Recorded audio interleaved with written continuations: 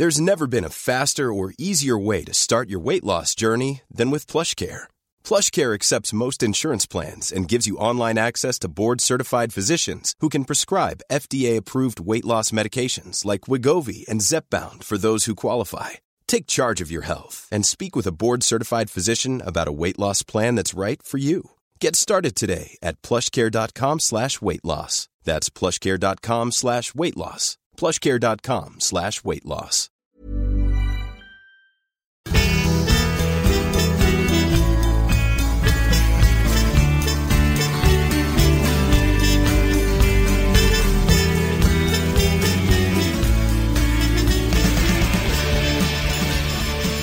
Hello and welcome along to the Irish Examiner Paper Talk preview podcast for the final of the Champions League between Real Madrid and Juventus at the Principality Stadium in Cardiff on Saturday night.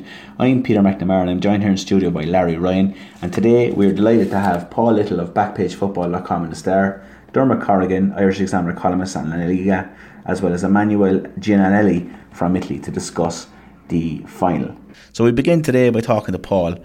Paul, Max Allegri, what qualities define him as a coach? He's obviously been an incredibly successful manager already. What exactly is it that makes him such a great coach?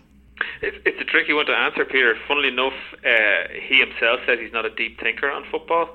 And just there, actually, not long after Christmas, they lost against Fiorentina, and he felt that they needed a bit of a rejig, and he got huge plaudits initially for changing from their normal three at the back to four. To try and cut off the space in behind that people were starting to exploit, and he got massive plaudits for it. And he more or less said himself that he didn't think too much about it. He kind of he felt that was the way to go, but he's not like a massive deep thinker. Doesn't spend all his time thinking about it. So it's a difficult one to call. I would say it's interesting, given he took over from Conte, and initially there was a sense with his first league title that he was really just travelling on Conte's coattails, but it's become clear over the subsequent seasons that he's really been building on the foundations that Conte left, but really built extremely well, and it's shown that he's got a good tactical mind, even if he says he doesn't think too much about it.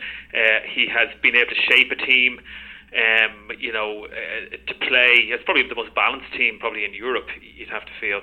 And he's managed to put that together. He's changed, he's obviously got an eye for a player, or people at the club have an eye for a player, and he can fit them into a system or change a system, because the team that played in the Champions League final against Barcelona a couple of seasons ago was quite different, certainly from midfield up to the front. And so he's obviously been able to buy players in there, make them play to the systems he wants to play, and obviously getting excellent results from them. Defensively, Italian football is noted as traditionally defensively they've just been outstanding. Particularly this Juventus team are noted for being watertight essentially at the back. They've only conceded 3 goals in the tournament so far. What exactly, the likes of Bonucci, they're the top class players, whatever. What exactly is it about that defence that you like so much? Well, I think that's obviously there's massive experience. There's no question of that. Barzagli, Bonucci, and Chiellini. But I think you have to. I think with any defence and any team, you have to look at the overall team. Obviously these defenders make a massive difference and bring a lot to the game. But you have to have a whole team. That's what I think when you watch them play. The balance of the side. Through midfield and up front, the work rate of everybody understands their roles, and that helps defenders, there's no doubt about it. Obviously Buffon and behind makes a big difference too, but there was a period in the season where they were starting, as I say, to where teams were getting in behind them, behind the wing backs. So he did change from 4-4-2. So they're flexible defenders. There's real quality. But they've also, I think it's easy to mark Juventus as a typical Italian side, and certainly in the 2 semi-final legs against Monaco, there was a sense that we were looking at something almost a little bit back from history if you just look at the results alone. But the reality is that they are an extremely talented attacking side as well, and so overall the team functions. So I think whilst there is going to be a lot of focus on the defensive back three, and then also Sandro and Alves, I think you've got to take the full team. You've got to take either Marchisio or Khedira and Pjanic, how they play in front of that back three, and then the work rate of the guys up front as well, and how hard, particularly people like Mandzukic, how hard they work back and work his flank. Yeah, Paul, what I was going to ask you about Mandzukic. What is this caper with this fella playing out the left wing? Kind of shades of Ian Ormond right in his heyday, isn't it? Well, it's an unusual one, isn't it? How did they come up with this, and why are they playing him in that position? It's a difficult one. It reminded me, Larry, as well. That maybe think back to Norway. Didn't they used to play flow out wide, and it used to cause teams all kinds of problems because they just weren't expecting. It just seemed to be such an odd position. I think everybody just tends to stand looking in surprise at somebody standing out there so tall. But it certainly works extremely well, and I think it was a surprise because he has a lot of attacking talent. He has switched, of course, at times. We've seen Cuadrado play as well. But Mandzukic, I think he surprises people. The work rate is a big element to it, and obviously that allows Higuain to patrol up front more or less and gives him space to work. And Mandzukic is also working back very well, which is important too. I think what's important to note about their front three is actually where he's not so much Mandzukic, but I think Dybala, how he's playing him now in a deeper role. He's not as prolific this year as he has been in the past, but he's slotted in now in almost a number 10 role in behind Mandzukic and Higuain, and he's causing teams a lot of problems in there, and he's giving them a lot of supply. I think again, the Mandzukic one, to answer it wouldn't be where I think of playing him, but I think that maybe shows that Allegri, whilst he claims not to be a deep thinker, obviously spots things in players and can bring things out of players, and a team. I think that's the whole point. Mandzukic, you might say, well, I've got Higuain, why do I need Mandzukic? But he's found a way to play them all together and surprise a few teams. But it's not down to prolific goal scoring, but then maybe work rate, an understanding of a role, allowing Sandro to come past him on that side and provide a bit of support and backup in there. So maybe Mandzukic has been modified away from what we understood him to be in the past. Yeah, and he seems happy enough to get on with it as well, in fairness, which is a testament to Allegri's persuasiveness, I'd say, to send. Well, I think that's a mark of both managers in the final, because Zidane is like massive talent available to him.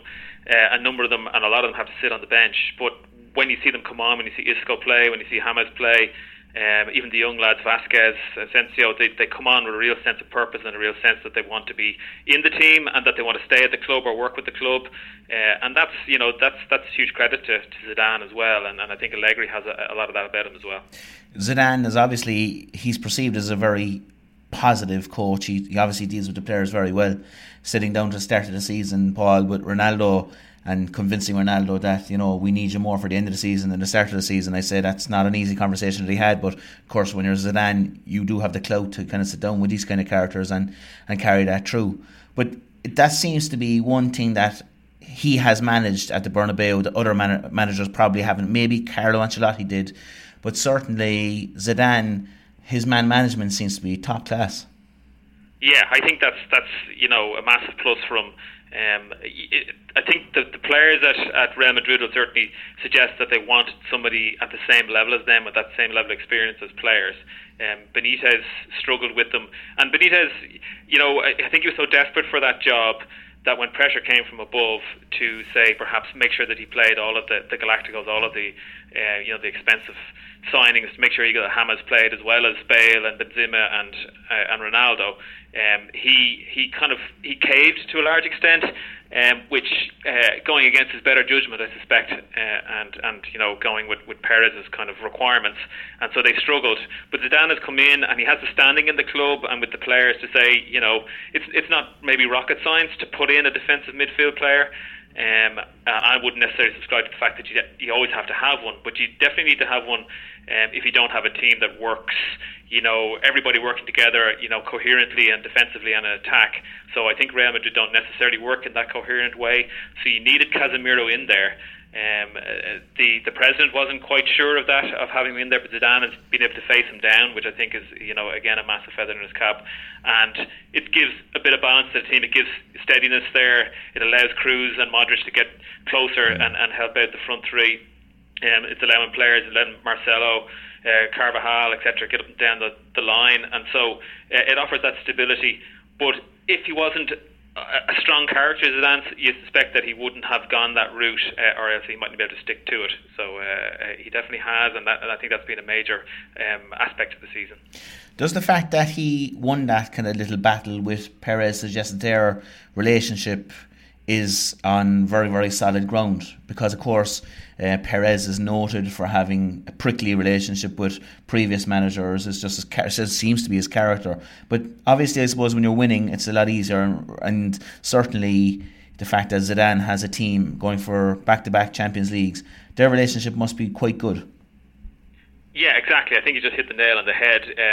He may have, if he had argued the tactical side and insisted that he wanted Casemiro to play there, and then Real Madrid were losing games, then I don't think that his relationship with the owner would be quite, or with the president would be quite as strong. So ultimately everything comes down to results. But he, as I say, he's had that inner strength, I suppose, and that ability to persuade not just the president but also the team that this is how they want to play, because he's got to get Casemiro in, then somebody has to drop out, and you're talking about supremely talented players like Isco and James Rodriguez, who aren't getting a game amongst others. So he's got to convince them that this is the way to do it, and the best way to do that, as ever, is to keep on winning. We mentioned Casemiro there, and you also touched on Modric and Toni Kroos. I felt in last year's Champions League final against Atletico that Modric and Casemiro were the best players on the pitch from a Real perspective. Certainly in this particular game, Modric and Kroos are going to be absolutely vital, because they can pick those locks against a very solid defence, couldn't they? Oh yeah, I think that's going to be vital, and I suppose looking at both sides, for me as a team, Juventus really tick all of the boxes. But having watched a lot of Real Madrid this season, whenever they get themselves into a hole, they seem to have that ability and that character. They've obviously got the skill, we know that, but skill only carries you so far. They have a belief, they have all the individual talent to get themselves out of problems, and I think that's down to people like Modric and Kroos, but obviously the three front men tend to get a lot of the plaudits, but I think it's the work rate and that ability to pick a pass from those two players to open up a team. And also, I think a massive influence this season is Marcelo coming down that left-hand side. And he's more than a fullback, really, but he gives that extra attacking option. He's not a classic, just an overlapper. He peers all over the place and causes teams all kinds of problems. And I think he has a massive role to play, and has been, huge for them this season. So, Juventus seem to have, as I say, the perfect team. They've developed brilliantly over the last few seasons and got stronger and stronger. But I just can't help feeling the way the season has gone for Real Madrid, that they might make history on Saturday night. Paul, just back for a second to the most important man in this final, which is obviously Eamon Dunphy. He's shared his views on Higuain a few times over the season. What do you make of him as a Juventus front man? Higuain? Yeah. Not Dunphy, obviously.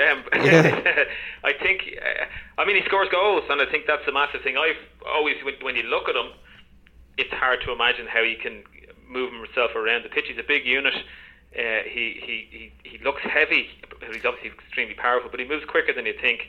And his touch, in a way, I don't like to compare him to someone like Harry Kane or whatever, but you often look at Kane and wonder just how is he doing it, But I think it's the quality of a first touch and ability to get the ball out of his feet to finish, is critical. And I think, he's top class, really. They spent massive money on him. And that was, in a way, I was just thinking back, and quite brave what they did in the summer when they got all that money in for Pogba. That they would go and spend it on Higuain and Pjanic, and be brave rather than say bringing in 5 or 6 guys for 10 million or whatever, that they went for broke. They obviously weakened their opponents somewhat as well in Italy. But it was a gamble. But again, it's like anything. The success is in the goals, and there's plenty of success this season. Like when you on that point, actually, you're thinking of taking the centre forwards. Peter was talking about Ronaldo and that conversation with Ronaldo at the start of the season. I was never, I would say, a fan of Ronaldo. I always found the preening and that difficult to watch. I think though this season I've become a fan because he's turned into a centre forward who he's much less fussy. Everything is about his touch, his reading of the game, his getting into positions, and his finishing, which is always good, is now just outstanding. And he's turned into like a superb centre forward. But that's been fascinating to watch. and he's become a lot less annoying on that basis. He tries to conserve energy, I think. The slightly a modified Ronaldo as well, I suppose. The modified Ronaldo is probably slightly better than the modified Mandzukic, I suppose, in fairness. But yes, I think I prefer to have the modified Ronaldo in my team. In your locker, modification, that seems to be the theme. But I just think it is, as I say, so much in the past was showboating. You see a lot less of it now because he's getting himself into positions, and it's either one touch or two touch finishing, and he's just brilliant at it. What about that other one? While we're on the subject of guys who know where the cameras are, Pogba. How have Juventus evolved without that viral sensation in the middle of the field? I think people could be a little bit unfair on Pogba. I think he certainly he thrived under Conte, and certainly then under Allegri, because they let him play and gave him a much freer role. I mean, he tended to have people behind him who'd cover the ground and cover for him, and let him power forward and get into positions. Mourinho doesn't seem to want to play him that way, or trust anybody who doesn't want to stand in a particular position all of the time. And same with in the European Championships with France, that they tended to sit him very deep, and he had to kind of more or less play in that position. And France didn't look that impressive when he was there. He didn't need to be standing beside Kante, but that's how they seem to want to play him. A freer role is what he needs, and he needs to build a team that allows him to have that free role. And I think that you'd see a lot more from him. The price tag, of course, isn't, to use the cliche, it's not down to him, it's not his fault. It certainly weighs heavily. But I think there's a lot more to come from Pogba, but maybe not necessarily under a manager like Mourinho.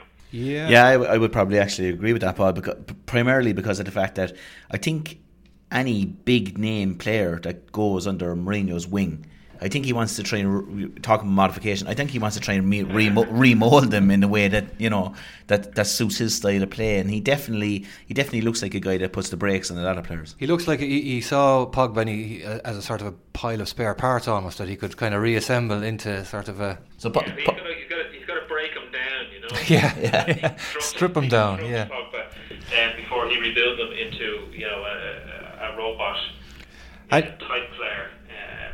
So he really sees him as a kind of an inferior Fellaini at the moment, but I think he has perhaps more tools that he just gets Fellaini's outstanding discipline, that he could probably turn him into something quite good. Just to wrap up there, Paul, who do you fancy doing the business in this one? As I say earlier, I just think that having watched both this season, and I mean it's like you're a immovable object and irresistible force, but I just feel that it's been a while. We've not seen anybody defend the Champions League. They've won the league this season in Spain. Every time, as I say, they get themselves into difficulty, they seem to find a way out of it. Now, they haven't faced anything like Juventus, of course, but they've still been very impressive all the way through. And I just feel like this could be, Real Madrid's year again, and that'd be quite something. But I just feel that they're going to somehow or other dig it out. You mentioned the movable object and irresistible force. Is there any kind of objection in the Italian quarters to sort of almost this idea that this is a game of backs and forwards? It's kind of Madrid's attack against Juventus' defence. Are they a little bit queasy about that idea at all, or are they, as Dunphy suggests, are there young fellas on the streets of Turin sort of trying to be defenders instead of forwards? Well, actually, I think what you're getting at, Larry, there are people, obviously, all of Italy, they are celebrating defence. Yes, that's the word, and I think that, they would be, I think from Dunphy's perspective, everybody in Italy would be happy if it ended up a 0-0 draw. And even 0-0 in penalties, with or 5-0 in penalties, or 4-0, because Buffon will save everything, and they'll be forced to take all their penalties, and he can prove that he's the best as well, regardless of the fact that they'll have won on penalties already. I think there's too much talk of that. There's no question that that's part of Italian culture. But if you look across the other Italian sides, the only team that's made an impression in Europe in recent seasons is Juventus, and that's only relatively recently. They haven't. No Italian side has even reached the final since themselves 3 years ago, and then Inter were the last team to win it, and that was a shock in itself, built on I suppose a really defensive model under Mourinho. But if you look at the other sides, Napoli are a very attacking side, Roma are an attacking side. They're not defensively strong particularly, and they get picked off in Europe. So, there's no real, I think there's a massive revolution in Italian football at the moment. I think it's being led by Juventus alone. And so as I say, defence is a big part of it. What it reminds me of, actually, and you'll like this, Larry, as an Arsenal fan, it reminds me of when Wenger inherited Arsenal, and he had Adams, and he had Winterburn, and he had Dixon, and he had Keown and Bold, and they were already there. And then he built a team in front of them and worked them into the team. And to some extent, Allegri's done the same. He inherited a lot of those that defensive quality, but he's added to it and built a proper football team, as Dunphy might say. And John Giles, this is a real proper football team from back to front, and they do everything on its merits, if you like. But I think it's unfair to just focus on the defensive side of it, because there's a lot more to this Juventus team. Thanks very much, Paul. You can read Paul Little's writing on European football on backpagefootball.com and the Daily Star. Joining us now, we have Madrid-based writer Dermot Corrigan, who of course writes La Liga for the Irish Examiner. Dermot, just want to ask you first and foremost, because I think this is an interesting part of the game. Do you think Real from the get-go are going to try and force the issue a bit, or is this going to be a real chess match? I'd say there's a good chance it'll be more of the chess match. Like Madrid they've all these great attacking players, and they've Ronaldo up front, and Bale, will see whether he starts or not, and Benzema, and an attack-looking lineup on paper. But a lot of the times they play pretty cagey under Zidane. Like against Bayern Munich, they went out and they looked to kind of protect what they have. Last year in the finals, the last two finals they played against Atletico were both very cagey games. And I think because it's a final, and also because Zidane, I think just by nature he's not a gung-ho coach at all. I think especially the first half is going to be pretty tight, both teams kind of sitting back and feeling each other out in Cardiff at the weekend. What's the feeling on the ground in Madrid about this final? Are they concerned about the prospect of facing Juventus, or is there this inherent confidence in the club consistently for matches like this? Everybody's really confident. Even just talking to fans or going around the city, people are very confident that they're going to be able to do it, that they're going to win, especially the way they having beaten Bayern and having beaten Atletico and then having gone on and won the La Liga title. There's a real kind of confidence around the fan base. And even I was out at the training ground yesterday, they had the open day they invited the media in to talk to some of the players and to listen to Zidane ahead of the game, and they're all really confident. Juventus are a big team and a big club, historically big club, and they give them that kind of respect when the players, you ask the players what's going to happen, they say, we really respect Juve, it's only a 50-50 game. But underneath you can see that they're buzzing, they're really looking forward to it, and they feel that, going into it, they feel they have a great chance of winning the tournament. I saw that you had a piece on ESPN.com discussing the issue of Isco and Bale with Toni Kroos. Where do you stand on that personally? I know that Kroos is obviously a bit coy in the issue. I would imagine that it's almost like a no-brainer that Isco would have to start ahead of Bale. Yeah, I think so. Like, it's been a thing all the way through since Bale arrived. Basically at Madrid, there's been an idea that the team is a bit too unbalanced. If you put Bale up front and you have Benzema and Ronaldo there as well, that in midfield they get overrun, that teams are able to hold possession against them, and that puts too much pressure on the defence. The team is unbalanced. You're kind of relying on Bale or Ronaldo to pull something out, to do something spectacular, and you can't really control the game. And Kroos, when you look at the words and they're written down, you went back over the tape yesterday, you can see he's being very coy about it. The feeling that you get, or I got from him, was that he didn't want to say it because he couldn't say it, but he much preferred to have another midfielder in there, whether it's Isco or whether it's somebody else. The team is more balanced. He's got more people to pass. So that's the type of game that he likes to play, and Modric likes to play as well, is to get the ball down, to move it around. And I think against Juventus as well, because they're going to, they're probably going to sit deep. We'll see whether they play 2 or 3 centre backs, but they're a tight defence. You're going to have to try and break them down. And having somebody like Isco, who's done really well recently, he's been surprised a lot of people, I think, at how effective he's been. Because he's always been a great player. Beautiful technique, a guy who can beat players and looks lovely on the ball, but maybe not with the end product that he's shown in the last couple of weeks. And I think that with Bale himself saying that he's not really 100%, I think it's a no-brainer, as you say, that Isco comes start. Zidane, we were discussing this as well with Paul Little, just about Zidane's man management skills, and obviously being over there, you'll be even closer to the scene. Just try to explain to people and put into context how brilliant he actually seems to be in terms of a man manager, and he seems to be getting the best out of these guys. I mean, even Isco, we were just talking about him there, the fact that he wasn't an automatic choice earlier in the season. They were saying on shows like Revista de la Liga and things like that you had scenarios where Zidane was discussing this with Isco and keeping his head up and stuff like that. He obviously handles these situations very, very well. Yeah, for sure, and it's been a big surprise because when he came in first, people were wondering whether he'd have that type of man management skills or whether he had the communication skills to pull it off. But he's taken to it brilliantly. You know, he's able to talk to them. I think he has such respect that they all know who Zidane is, obviously, and he's been around the club for a long time as well, so they know him well even before he came into the job. And he seems to be straight with them. Like he says, look, you're not playing this weekend. It's because we have a lot of great players, and I will give you a chance further down the line. And then he does, you know, he comes through on that, and he's played players in maybe the lower profile La Liga games. He's given them all a good run out in those games, and they've responded to him. You know, like Ronaldo has taken well to being rested, which he never used to do before. And guys like Isco and even James, who's even further on the outs, you know, when he came in, he scored a good few goals as they tied up the La Liga title, and you know, came on in the Clásico and did well there, scored there as well. So Zidane just has that knack. It's not something that, you know, Rafa Benitez struggled a lot with that. It was something he didn't have. Maybe more like Carlo Ancelotti, that he's, as an ex-player, he knows what it's like in the dressing room. He knows which buttons to push and how to talk to the players in language they understand, I guess. And it's gone phenomenally well for him. You know, Zidane, he's surprised everybody with just, maybe even himself, with how well he's done the job. He's making it look pretty easy. I mean, he wouldn't have been certainly wouldn't have been known as the coolest customer on the pitch. Has there been any sign of his of the temper snapping anywhere along the line this season?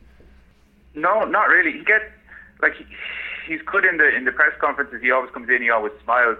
He's putting on a bit of a show. Obviously, like he knows what he's doing in front of media, and he doesn't care really what we think, or, you know, people put difficult questions to. More the Spanish journalists get more of a chance to do it, but they put difficult enough questions to him, and he smiles them off, or he brushes them off. There's been a couple of times when he's got a little bit irritated with certain journalists who push him a little bit too far on it, but he never snaps. He just kind of shuts it down and says, look, I'm not going to answer that question, smiles and says, I know what you're trying to do here, but I'm not playing your game, kind of. And then they move on to the next one, and he's smiling again.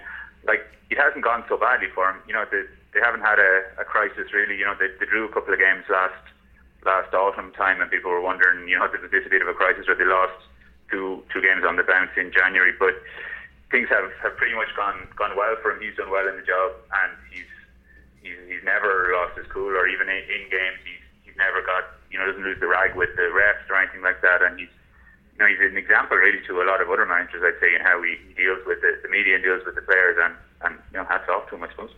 I know you've mentioned before about Madrid's sort of tendency to almost amble through the league season and sort of get up for the big Champions League nights, but he's managed to harness it a bit better, so they're actually you know, performing more or less week in, week out. Yeah, for sure. And like, he has the best squad. I think he's the best squad in Spain for sure, and I think you could say he's the best squad in Europe. You know, maybe some teams you could say their first 11 it matches them, but if you look at the guys they often have on the bench, guys like James, or Morata, who's scored a goal every, I think it's 83 minutes or something this season, but he can't get into the team for the big games. Guys like Lucas Vázquez, who are not so high profile, but are really good, come in and do a job, Nacho at the back, and they're easily better than, you know, you're going to Deportivo La Coruña or to Malaga or somewhere like that. These guys would easily walk into those teams, and Zidane has given them the games. He's persuaded Ronaldo or Modric or Ramos that they need to sit out some games to give the other guys a run. And instead of it being kind of often you have a squad full of stars, and, you know, you only put 11 into the team, and it's a problem for a coach. He's managed to make it an advantage in that he could keep everybody happy. He could win La Liga, where Barca weren't able to do it. Barca dropped some points in city games. He turned it to his advantage and said, I'm going to use you guys in these games. I'm going to give you the confidence that you can go out and do it. Even when it was a tough match and they had to win it, he still said, I'm going to put the kids in. And it's another kind of thing that you wouldn't have had him down as somebody who strategically maybe would have been able to think about things like that, but he's done it, and he's surprised again. And, you know, again, we misjudged him, I think it's fair to say. You have a piece in Thursday's Examiner about Perez, and how this has also sort of turned things around for him and turned around the sort of the perception of him at the club. This sort of this project it's sort of we've used the word modified a few times. It's a sort of a modified Galactico project, isn't it? It's a little bit different to the sort of the first version. Yeah, for sure, because you know, a couple of years ago, or less than 2 years ago, I was sat in the Bernabeu, and everybody there was chanting on Florentino to resign. It was a case, or it seemed a case, that he'd blown all the club's money on too many expensive kind of trinkets, and the team lacked a core of players, and it was too top heavy, and it was just going to fall over, as it did the first time when he had to resign back in 2006 and left the club under real, you know, disgrace kind of, and people like, oh, Florentino doesn't know anything about football, he just is a rich guy who buys the fanciest players around. And it is different this time. Like, they haven't spent so big in the last couple of transfer windows. They've balanced the books as well. When they've bought somebody, they've sold somebody as well, and they've been very clever in picking up guys, you know, guys like Toni Kroos, who was a World Cup winner, who, you know, he's 30 million euros, which is a lot for some clubs, but for Madrid it's the kind of money you spend on a full-back or a reserve or something. They got Modric when, you know, the biggest clubs in England didn't move for Modric. Madrid went in and got him. He got guys like Varane who've come in as youngsters, Asensio, who's great, and he's another kid who's coming through. And it seems he's maybe taken he still likes to have his big stars, and he loves to have Bale there and Ronaldo there, and Madrid is all about having the biggest club in the world and the best players in the world. But behind them, they have a really good squad. The first time he was around, they had the Zidanes and Pavones, and Pavone was, you know, just not really good enough to do it week in, week out, as we were saying before. But the guys they have there now, there's more depth in the squad. They've spent a lot of money on wages, I guess, to make sure that they have that depth in the squad. But it's much more intelligent. It's not as top heavy as it was, and, you know, he's getting the last laugh, it looks like, especially if they win on Sunday, or on Saturday, it could be the first time in 58 years, or since 1958, that they do the double, that they can keep win La Liga and the European Cup in the same year. And that he's getting into talk of, you know, those glory days of Bernabeu, Santiago Bernabeu, the original president of the club who built it up to be what it was. And Florentino's getting towards that kind of respect, or that kind of name, whereas a couple of years ago it looked like he was going to be bummed out again. He's really turned it around. Yeah, like in the previous project, they would almost certainly have bought Pogba last summer, I suppose. Yeah. And like is there a sense that there was? I suppose they're not buying players for the sake of it anymore, really. And they're buying players for a role in the team. Yeah, there's maybe a little bit of fortune to it as well, that, you know, they were banned from signing anybody for 12 months, and things have got a bit tighter. Like, Florentino's very close to, like, he's a millionaire or stroke billionaire businessman. He's very close to the banks here, and the first time around he was able to get the money whenever he wanted it, really.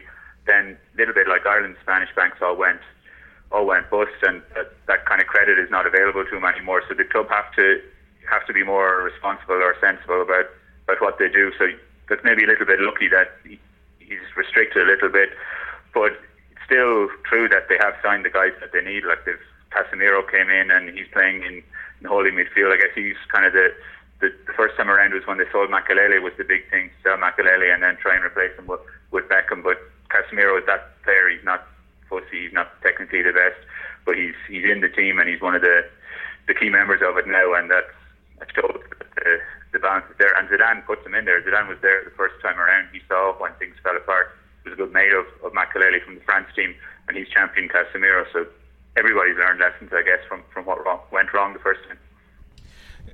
Derek, just on Gareth Bale as well, you hear murmurings and rumours that there's not 100% well between his team and the club. Is there anything in that, or is it just utter rubbish? I don't know, because I would have said back in October, November, when he signed a new contract, he did a big press conference and talked about how much he liked being at Madrid, because he's saying he could have quit along the way, and he could have jacked in and gone back to England. He had offers, but he had come through the tough part, I suppose he was saying, at that stage, and had settled in Madrid and, you know, winning Champions Leagues all over the place. So he was delighted with it. And at that stage he was saying, why would I go back to England, really? Because it'd just be a step down from Madrid, like everybody else there, even at Manchester United or Liverpool or Chelsea or whoever. They all want to come to Madrid, so why would he go back? The way things have gone this season with the injuries, he looks a bit more frustrated. When he was there yesterday talking to us, he did seem very, just not happy with how the season had gone, and how his ankle was hurting him, and his muscle strains and stuff as well. And as well as, at the same time, then Isco has emerged as this kind of local hero who who's come into the team, who is very popular around the stadium and very popular around the squad, and has kind of taken his place in the team.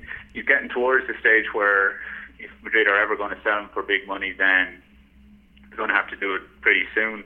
So the decision may be to be made there whether if a big deal came in or big offer came in, whether Madrid would take it. But I think it's unlikely. I'd say that unless, you never know in football, but the signs would be that he'll come through it and he'll be back there for next season. I suppose they had the motivation at La Decima recently. They have their motivation this year of going back to back in the Champions League, and if they were to do that, you're looking at a scenario where they'd be going for 3 in a row next year, which would be an unbelievable achievement. So I suppose if anything they could possibly add to the mix.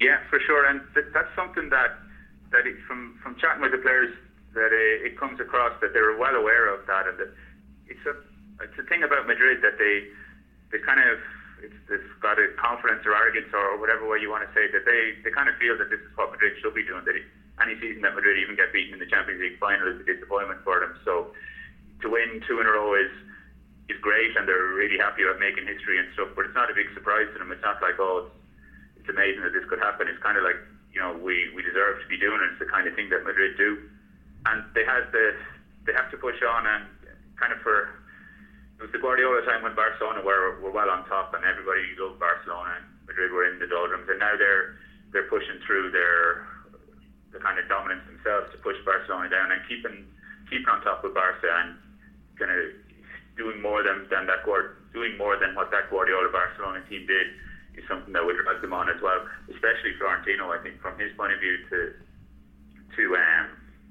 not going to sit back. He's 70 now, and he could step down. His term is up this summer, but it all points towards he's just going to go ahead without even being challenged and get another term as president. But this is the time when Madrid really push through their advantage. It's not a time for them to step off the gas at all. So they might sign more players in the summer. I don't know if they're going to break world records or anything, but you could see them kind of just using the money they get for James and Morata, adding a few more players to the squad for next season and being favourites again. Even, this is all assuming they beat Juve at the weekend, and that's very much up in the air. But the feeling around the club and around Spain is that this is a glory age for Madrid, and they want to push forward in it. And lastly, I suppose I would assume that you're going for Madrid, and if so, who's going to be the key man? The closer it gets to it, I'm not really sure, because I think Juventus are a really bad matchup for Madrid. Like I think the best squad are at, and then you could argue that they have a better team man for man than Juventus. But Juventus, because they're so spark tactically, and because they've been waiting so long themselves to win the tournament, it's going to be difficult. I think it's going to be tight, and I wouldn't be surprised if it goes to extra time on Saturday, as the last 2 finals that Madrid have won have gone to extra time, and then maybe Madrid's bench will come through. Like Bale is probably going to come on with 70 minutes gone. It's really well set up for him to score the winner in his hometown. Will be super for him. But I'd say Asensio. Like I'm a big fan of Asensio. He's 20. He's coming through. It's his first real season as a top player, and he showed against Bayern and against Atletico in the games recently, Clasico as well, that he's a really top player, not afraid of it at all, and goes for it. So it does go to extra time when he comes on. I think he might have maybe a surprise guy to play a big role in the final. Thanks for the contribution, Dermot. Excellent as always. Now we have Italian football journalist Emanuele Giulianelli.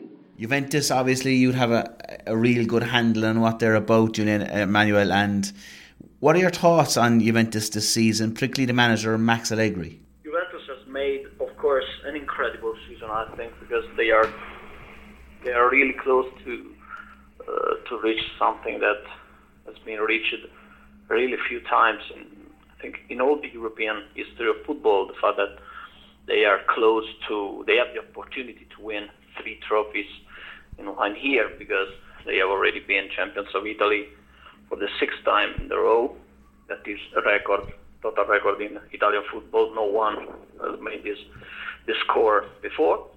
They have won the Italian Cup, Coppa Italia, and now they have the opportunity to play in this Champions League final.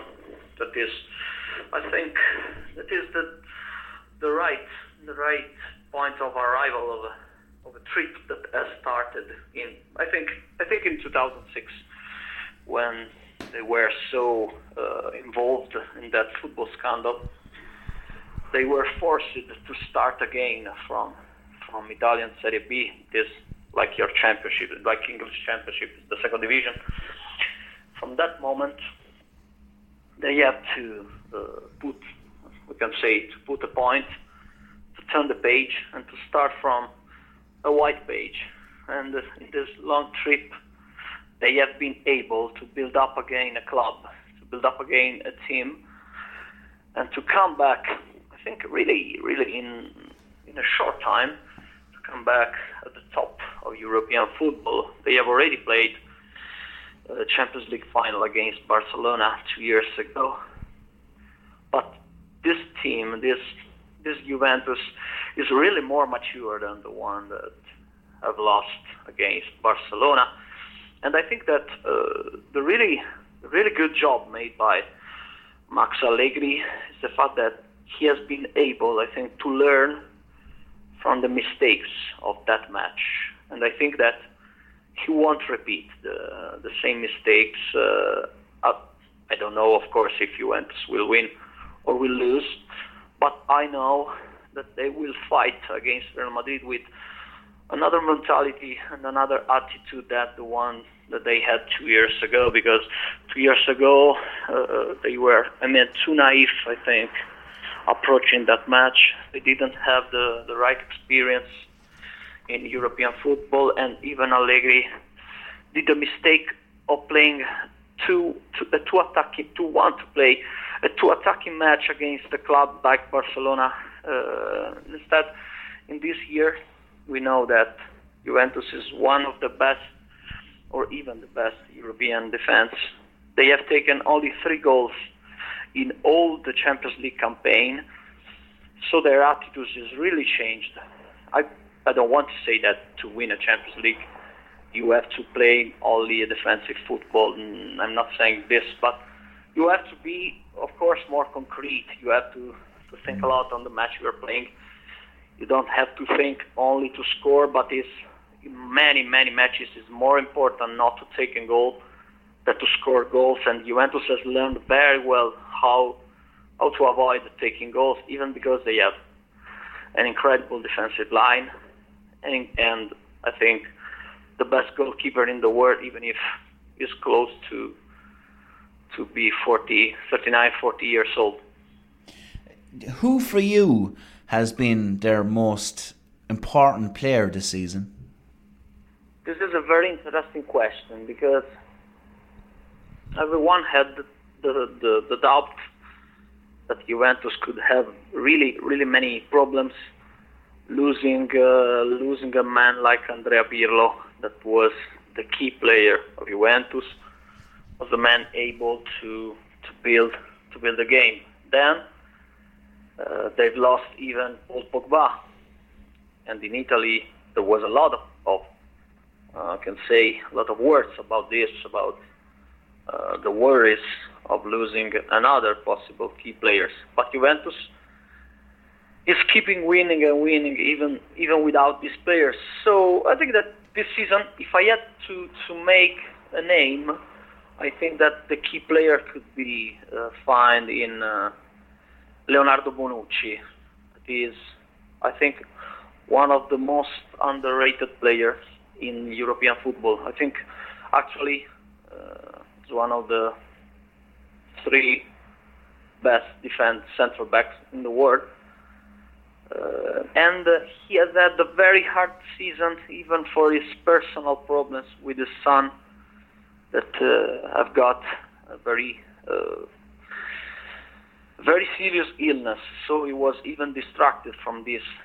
He hasn't played a couple of matches just to be at his side, but he hasn't lost his concentration. He has been always really focused on his matches, and he has been able to become really the leader of this team, of the defense of this team. I think that even because every player in the Juventus know that his shoulders are covered by Gigi Buffon, that he's able to put something on every mistake. But I think that if I had to choose a name, I would say Bonucci. Another very important player, of course, has been Dybala, because he's one of the really wonders of European football. But for me, the key player of this Juventus actually is Bonucci. It's funny you say that, actually, because I do agree that Bonucci is slightly underrated.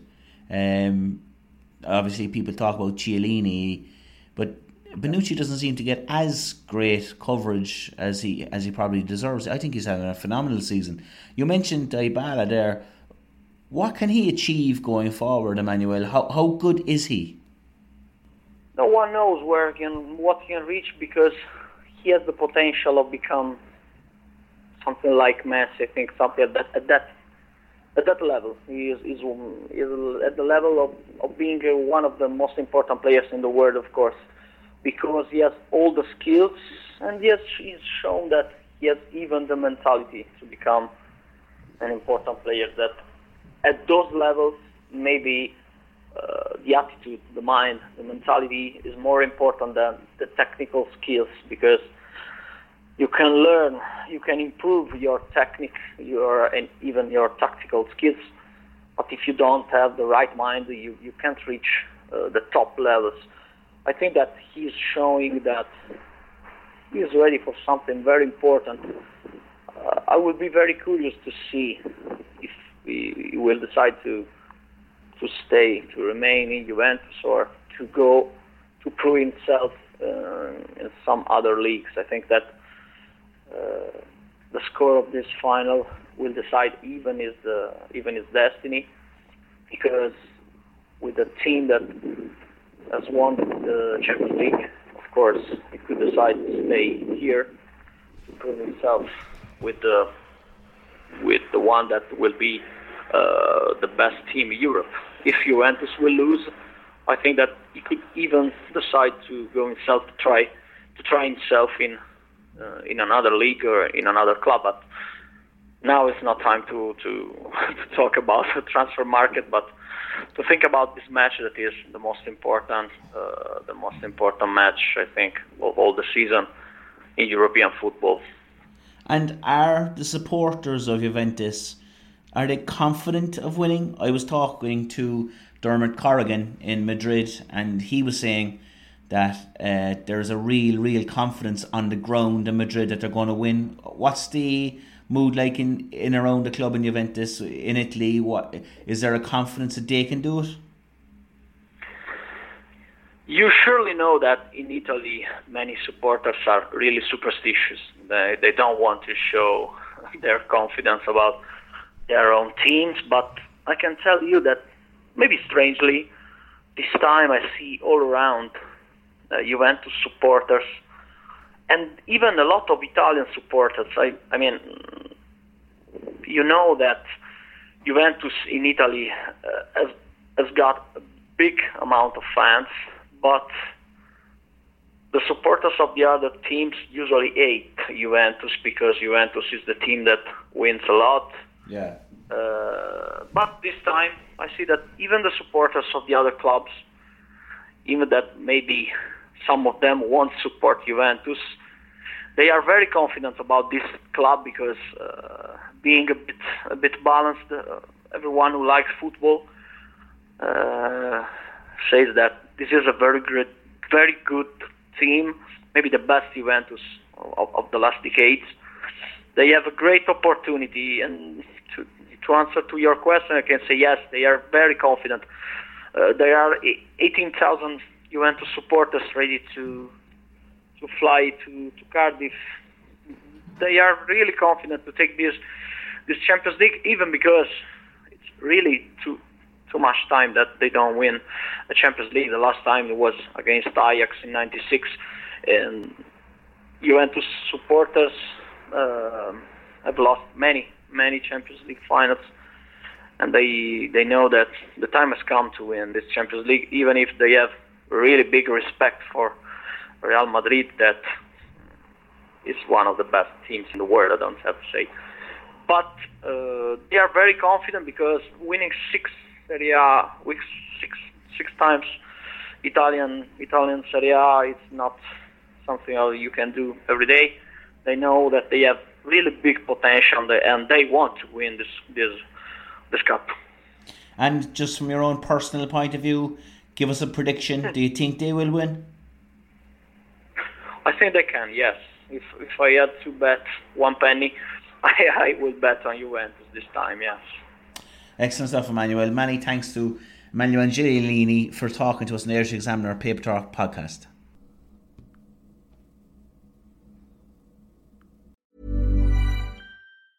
Mom deserves the best, and there's no better place to shop for Mother's Day than Whole Foods Market. They're your destination for unbeatable savings, from premium gifts to show-stopping flowers and irresistible desserts. Start by saving 33% with Prime on all body care and candles. Then get a 15-stem bunch of tulips for just $9.99 each with Prime. Round out Mom's menu with festive rosé, irresistible berry chantilly cake, and more special treats. Come celebrate Mother's Day at Whole Foods Market.